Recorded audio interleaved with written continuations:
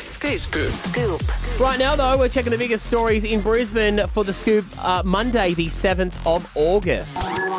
Well, two-time defending Women's World Cup champions, USA. They've been knocked out anyway.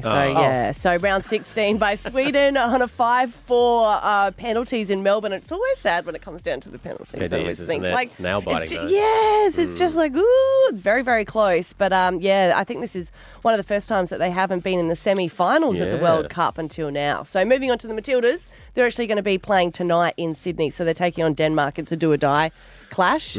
Don't know if Sam Kerr is going to be announced to play. Even if she is on the team, doesn't mean that she is going to run out. I was speaking to a physio the other day and they said like a calf injury would be if it's that severe, would be very unusual to recover within 3 weeks. Right. So you think that the Matildas are purely playing head games? They know that she can't play? Look, I don't know. I mean, I think if it was an emergency, maybe she'd run out. I'm meaning if she's announced. What I was saying was last time she didn't even have her boots on to warm up. Yeah. Oh, that kind of gives it away. She's in there in flip-flops. She was in a She would go on at any minute. She was just in her sneakers. She wasn't in her footy boots. But when they win tonight against Denmark, they're going to play off the winner of France in Brisbane. Oh, France awesome. and Morocco in Brisbane. So very good. All right. Go the Matildas tonight.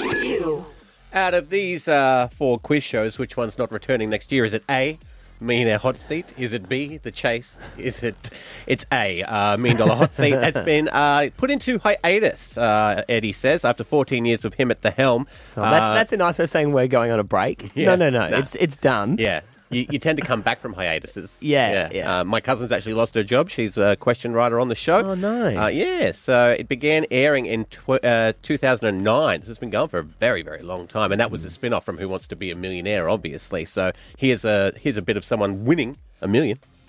Lock in A. Take me through the thinking process. I tried to put them into the order that I thought, backwards. So what was your order backwards? Les Mis, then Tolstoy's War and Peace, Dickens' A Tale of Two Cities, which left The Count of Monte Cristo, which I'm not even sure when it was published, so I don't know. Anthony McManus, you've won $1 million.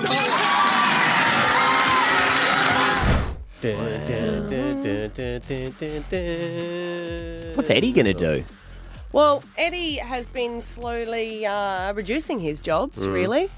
Yeah, as president of a football club, and then he was also working at Channel 9. Scott Had plenty the- of cash, should be right. Yeah. Radio show, whatever Eddie wants to do. But we can't call him Eddie everywhere anymore. No. Eddie someplace. Someplace.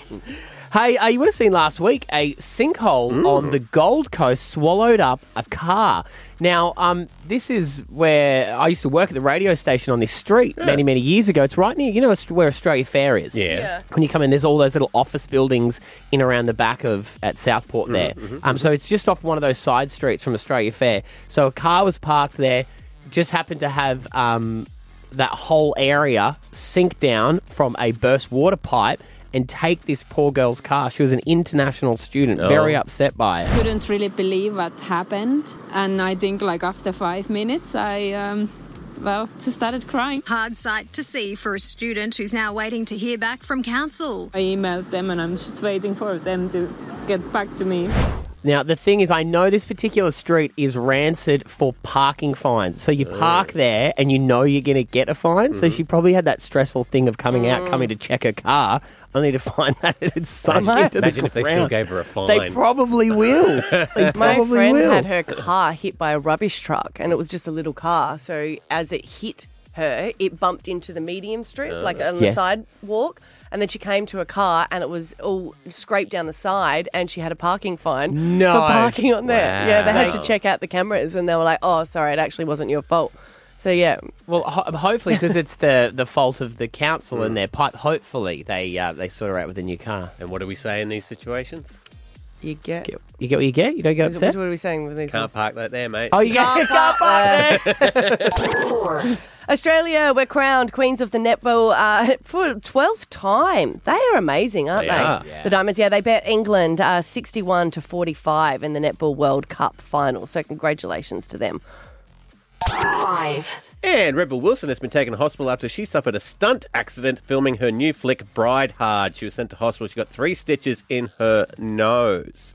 But she's all right. Now, this is one of the only the few films that has been granted an interim agreement amid the SAG strike to keep on being filming. So why it's an did independent production? Right, because of that. Yeah. Not a big studio film. Oh, so they're paying them more, or they know that they're paying less because it's just an independent one? Yeah. There's a couple here and there that have been granted special permission to continue filming. And then that also, like some of the other actors striking on scabs.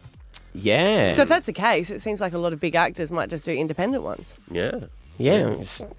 This one's done by Schmaramount Schmudios. Would we be allowed to keep filming, please? It's going on Schmetflix. Hugh Jackman, this is Stav Davidson Productions, wondering if you are available for Schmalverine.